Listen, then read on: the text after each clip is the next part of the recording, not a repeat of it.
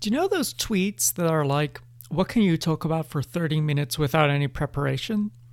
I thought I'd test myself on that.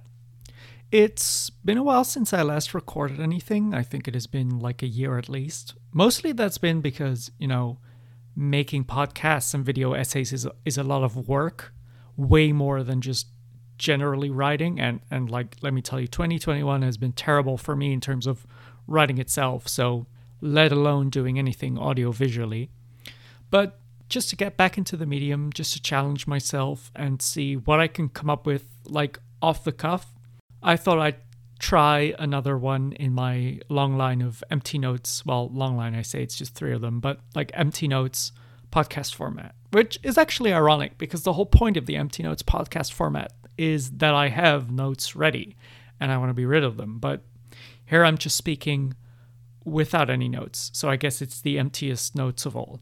Anyway, what I wanted to talk about is a question that I wouldn't say I get it a lot, but I think it's a pretty logical question to have once you start like reading, not so much my cultural essays. I mean, you can read those and just be like, oh, here's another left-wing culture critic. We have a dozen of those. That's what the entire field of critical theory is ultimately kind of based on. It's just all cultural critique. No, when you start reading my more philosophical output, or you start reading between the lines in my fictional and other critical output, you start noticing this perspective. Like, well, to put it simply, I'm definitely an anarchist, but obviously there's also something more to it. I like to talk a lot about Taoism. I like to take a lot of examples from that. And sporadically, I will also take certain examples from Buddhism.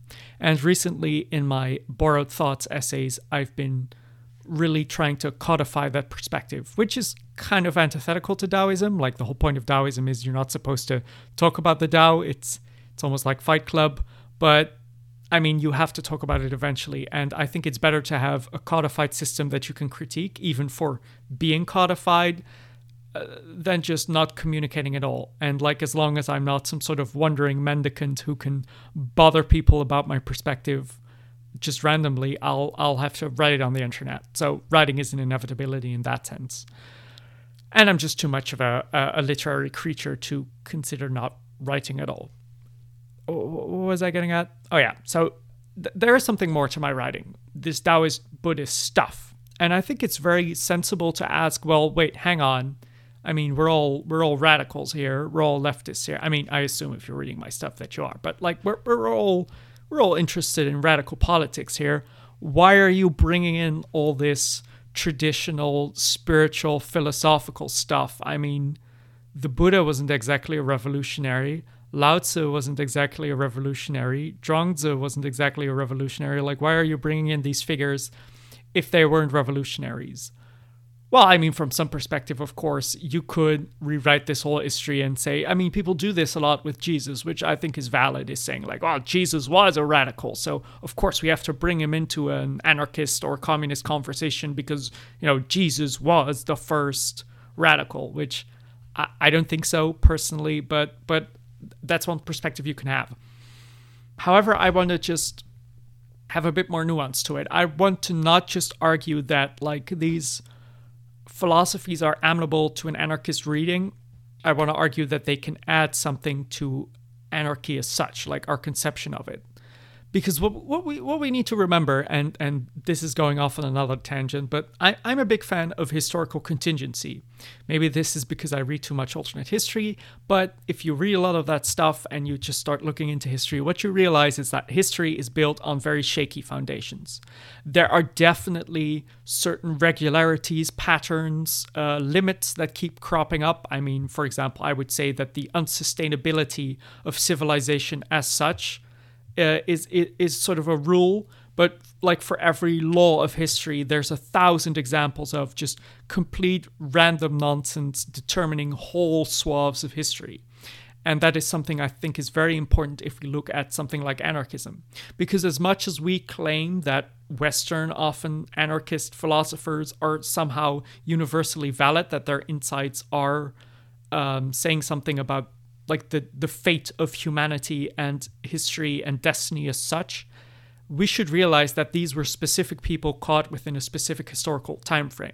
And it's not just that this means that they are bigoted, that they fall short of what they're saying, that they are imperfect anarchists by the standards of anarchy. We should also realize that the very standards we use to judge what is anarchy are historically contingent. Like, our idea of anarchy is already caught up in all these ideas of what isn't anarchy, what is the state, and our idea of what the state is very much caught up in the states that happen to exist at this period of time and that we have experience with. So we cannot escape this cultural context and just claim like anarchy is universally valid. Well, I mean, okay, this is going to sound extremely silly, of course, but anarchy itself, the term itself, derives from Greek anarchia, like no rulership. So if you have a culture that, for one reason or another, aren't amenable to that kind of specific language, you're going to have to come up with a different way of saying the same thing. And because there aren't really, in language itself, there aren't pure synonyms. Every word has a different kind of nuance to it. So if you start redefining anarchy, if you start adapting anarchy to a different context, it will become different. And that doesn't have to be bad, because some of the things that are in that redefined context are better or just different. So let's not, this is my claim, let's not try to be imperialistic here. Let's not try to claim that our specifically white or Western or even 21st century concept of anarchy is universally historically valid. Let's keep that nuance, okay? Okay, from this point on, I can already start to show you why I would add Taoism and Buddhism to this mix. Because I see Taoism and Buddhism as sort of these important recontextualizations of anarchy. Of course, historically, I completely acknowledge the way that like Tao or the Buddha has, or Nirvana, or whatever you want to call it, the way this has been appealed to has not been anarchist, like even remotely. There have been specifically Buddhist anarchists, there have been even specifically Taoist anarchists, but it's fair to say that the mainstream reading of these ideas is not literally anarchist. I would say it's sympathetic to it still often, but it's simply not the same.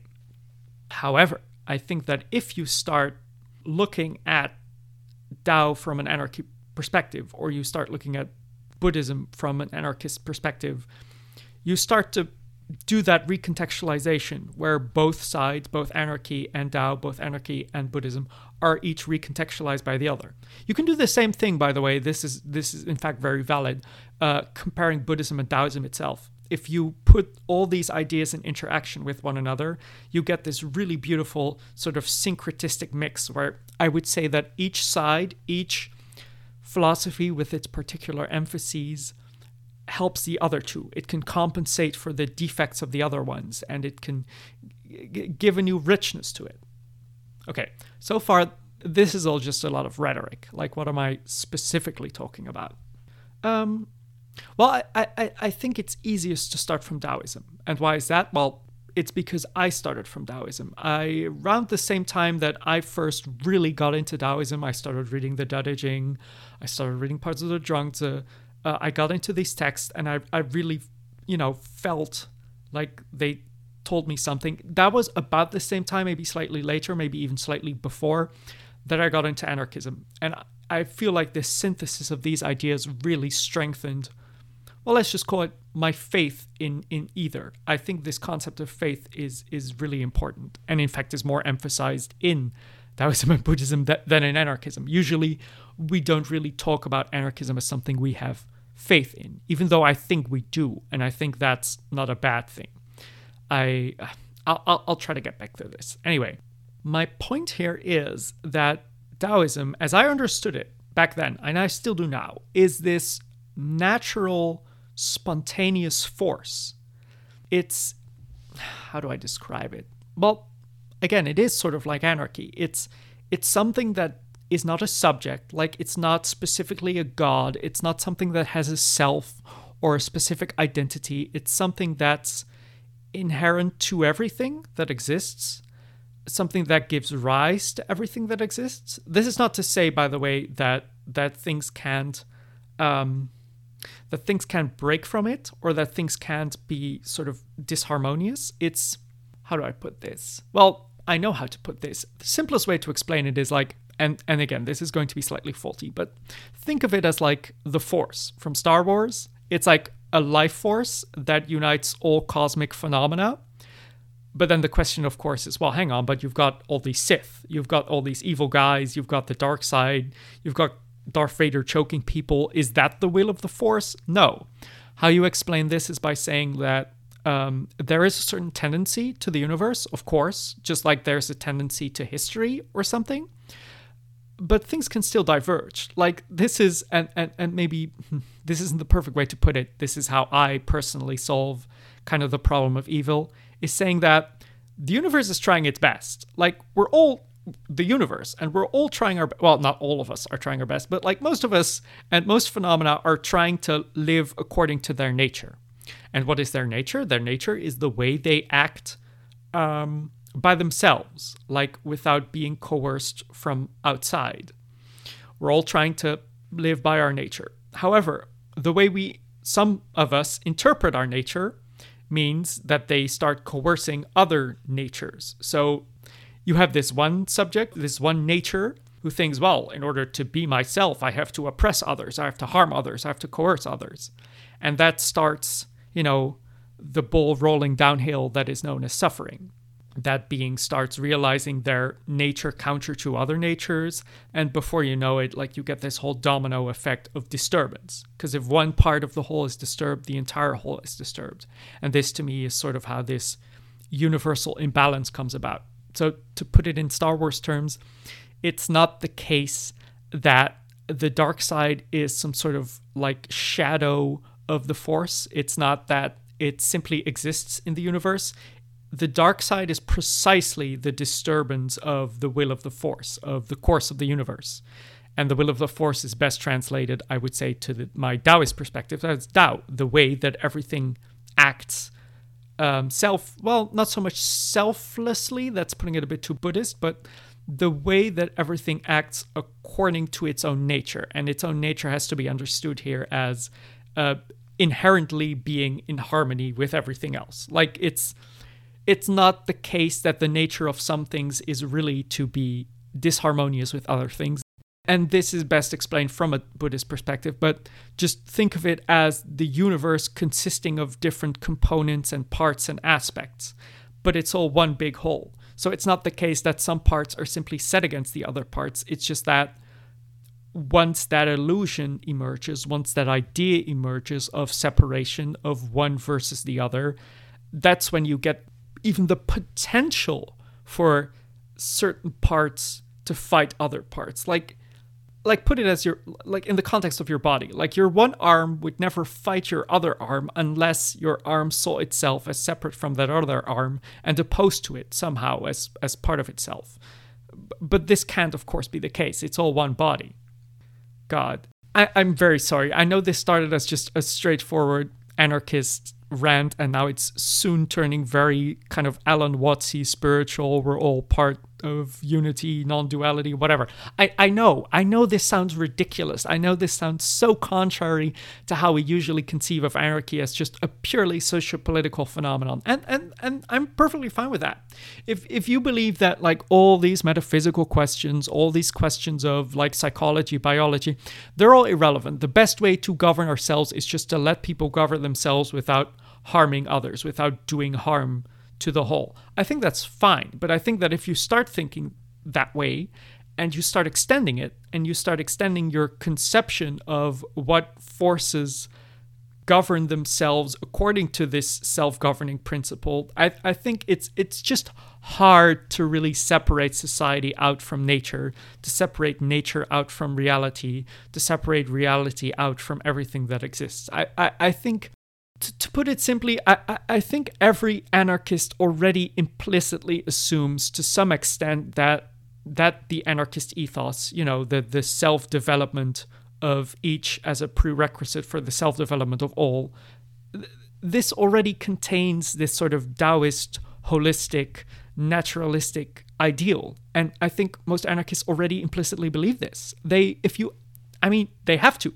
They believe that anarchy works. So they believe that our reality is one in which the idea of anarchy works. And I would say that, well, if the idea of anarchy works in one part, and that proves that things can emerge by themselves from the whole and can exist in harmony with that whole, that proves, in a metaphysical sense, the potential for harmony.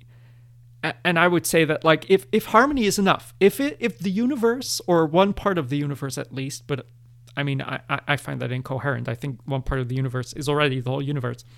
Anyway, this is getting too complicated. My point being that, like, if you say that it is possible for harmony to exist, to be sufficient, if you say that we don't need coercion, we don't need harm, we don't need suffering to exist. These are not necessary components of existence. We can exist according to a sort of selfless, harmless spontaneity. That is how the universe can be created. That is how the universe can be creative. If you believe that, and I would say that an implicit version of this belief is inherent to anarchism already, then there is no need for the rest of the universe to even exist. Then we can just say, well, then this principle is omnipresent, or should at least be made to be omnipresent. This is also an important component. In my personal faith, I often say, like, even if it's not the case that the Tao is real, it should be real. You know, it's kind of an inversion of, I think it was Bakunin who said that, like, if God existed, we would have to abolish him. I don't agree with that necessarily, but I'm saying the opposite. I'm saying if the Tao didn't exist, we would have to create it. And that's my point. I'm saying that the universe can exist in a harmless, unified, I would say non-dual, because it's not just one, it's all just zero. This is getting too complicated. But to say that, like, the Tao is real, or the Tao should be made real, and it's sufficient. That's enough. We can organize the universe in this fashion. And that is something that Taoism taught me, that this sort of spontaneous, natural, harmless energy exists or should exist, and to put my faith in this, to believe that this is enough, this is sufficient, and the universe can be this way. I think that about covers it for Taoism. Again, it's not, there's way more to Taoism, and I could go on about its interactions with anarchy, but I think this is enough for now. So just understand that why I connect Taoism to anarchy is because I believe that it represents this spontaneous, sufficient, selfless force, and that I would say is the basis of anarchy on a huge universal scale. Now, what about Buddhism? Buddhism is a little more complicated because I would say that Buddhism is more, maybe this is just my impression of Indian philosophy. I would say that Buddhism, at least in its Indian form, I would say the Chinese form kind of mellows it out. Not really, but slightly more. It's very technically minded. It requires you to commit to a specific view of the universe to which Buddhism is the solution. Like, you have to sort of commit to karma, rebirth, cycle of rebirth, which together trap you in samsara, so this continuous existence of being reborn and not being able to escape that, and constantly also therefore suffering, because the entire universe is such that you personally can't control it, absolutely, not even if you're a god, and therefore you suffer, because your desires will always go unsatisfied to some extent, or at least they will never be satisfied forever. And only once you accept this cycle of endless suffering through rebirth does nirvana become appealing, because then you realize, oh wait, hang on, all this suffering is being caused by our selfishness. So like, on the face of it, Buddhism doesn't seem too compatible with these other teachings, simply because it has to commit you to so many things to begin with. If you don't believe in karma, if you don't believe in rebirth, all these things, doesn't that complicate our commitment to attaining nirvana, like the end of suffering? But here's the thing. I would argue that if you look at what Buddhism is saying, like, on a very basic level, So just boiling it down, maybe to the extent that it becomes incoherent or that it becomes un-Buddhist. But from my perspective, if you boil it down, I would say Buddhism is really united by maybe 2 or 3 ideas. The first being that like suffering is bad. What I mean by this is like, of course, everyone thinks suffering is bad, but I think we have sort of this implicit idea that like, well, sometimes it's necessary or inescapable, that there are bad things that happen to us, and maybe this is even a good thing. Like we need those bad things for one reason or another. And I think Buddhism is very sort of strict in saying that like, no, suffering is bad. Of course, this gets kind of nuanced, and here's why I want to think this through. Of course, you can, even within Buddhism, say that like certain forms of what seems like suffering, what seems like pain, what seems like misfortune can actually turn out to be useful. That can happen within Buddhism. But I would say that like if that's the case, then it's not really suffering. So I would say that just defining suffering as suffering, it's already bad. Let's just accept that suffering is defined by what we do not want to be the case. Well, maybe that's not even enough. Suffering is just what's bad for us. And like, of course, what's bad for us is what's bad for us. That's tautological. But still, starting out from that idea that suffering is bad and being unwilling to accept that suffering might be necessary, I think that's a better position than to already commit to this idea that suffering is necessary. Like if you have to start from one position and then sort of compromise, I think it's better to start from the idea that suffering is just bad, absolutely, and then give way when it's shown that certain forms of suffering aren't suffering, than to just assume that pain isn't bad or anything like that. So that's important. My second point would be, and this is about like the Buddhist. I'm just slightly trying to go through the Four Noble Truths here. So I would say the second major idea is the cause of suffering. Like, where does suffering come from? Because it seems to us, and it still often seems to me, that suffering is just this random thing that happens to us. You know, pain, misfortune, all these things, unsatisfied desire. All these things come to us just randomly. Just the world is cruel and contingent, and we just can't have our way. But here already, we start to realize that there's something more to it. Because I would say that suffering, directly or indirectly, I'm not blaming individuals. This is a problem. Often you see the Buddhist view, and I think that even some Buddhists do this, is you see that represented as, well, Buddhism is just telling you that desiring things is bad. So if you wanted something and it didn't happen, that's your fault, and you should just change your desires. This is, of course, how sort of desire or attachment is represented, again, in Star Wars as the Jedi. They just say attachment is bad, so just don't do it. And I see that as a form of victim blaming. Because remember, this is about suffering. Like, it's we who are suffering. And to say that, like, oh, it's your fault, that's this ridiculous kind of capitalist individualism that I think has no place in Buddhism. Rather, what I would argue is, like, look at it from the other side. It's not that we want stuff and the universe doesn't give it to us. It's more that like the way that we want stuff, or the very structure of wanting, is such that we're always trying to control the world. And that's the problem. The problem is not simply that we want something, that we prefer certain states over others. It's that as a response to that feeling, that sensation of preference, we try to make things be one way and not the other.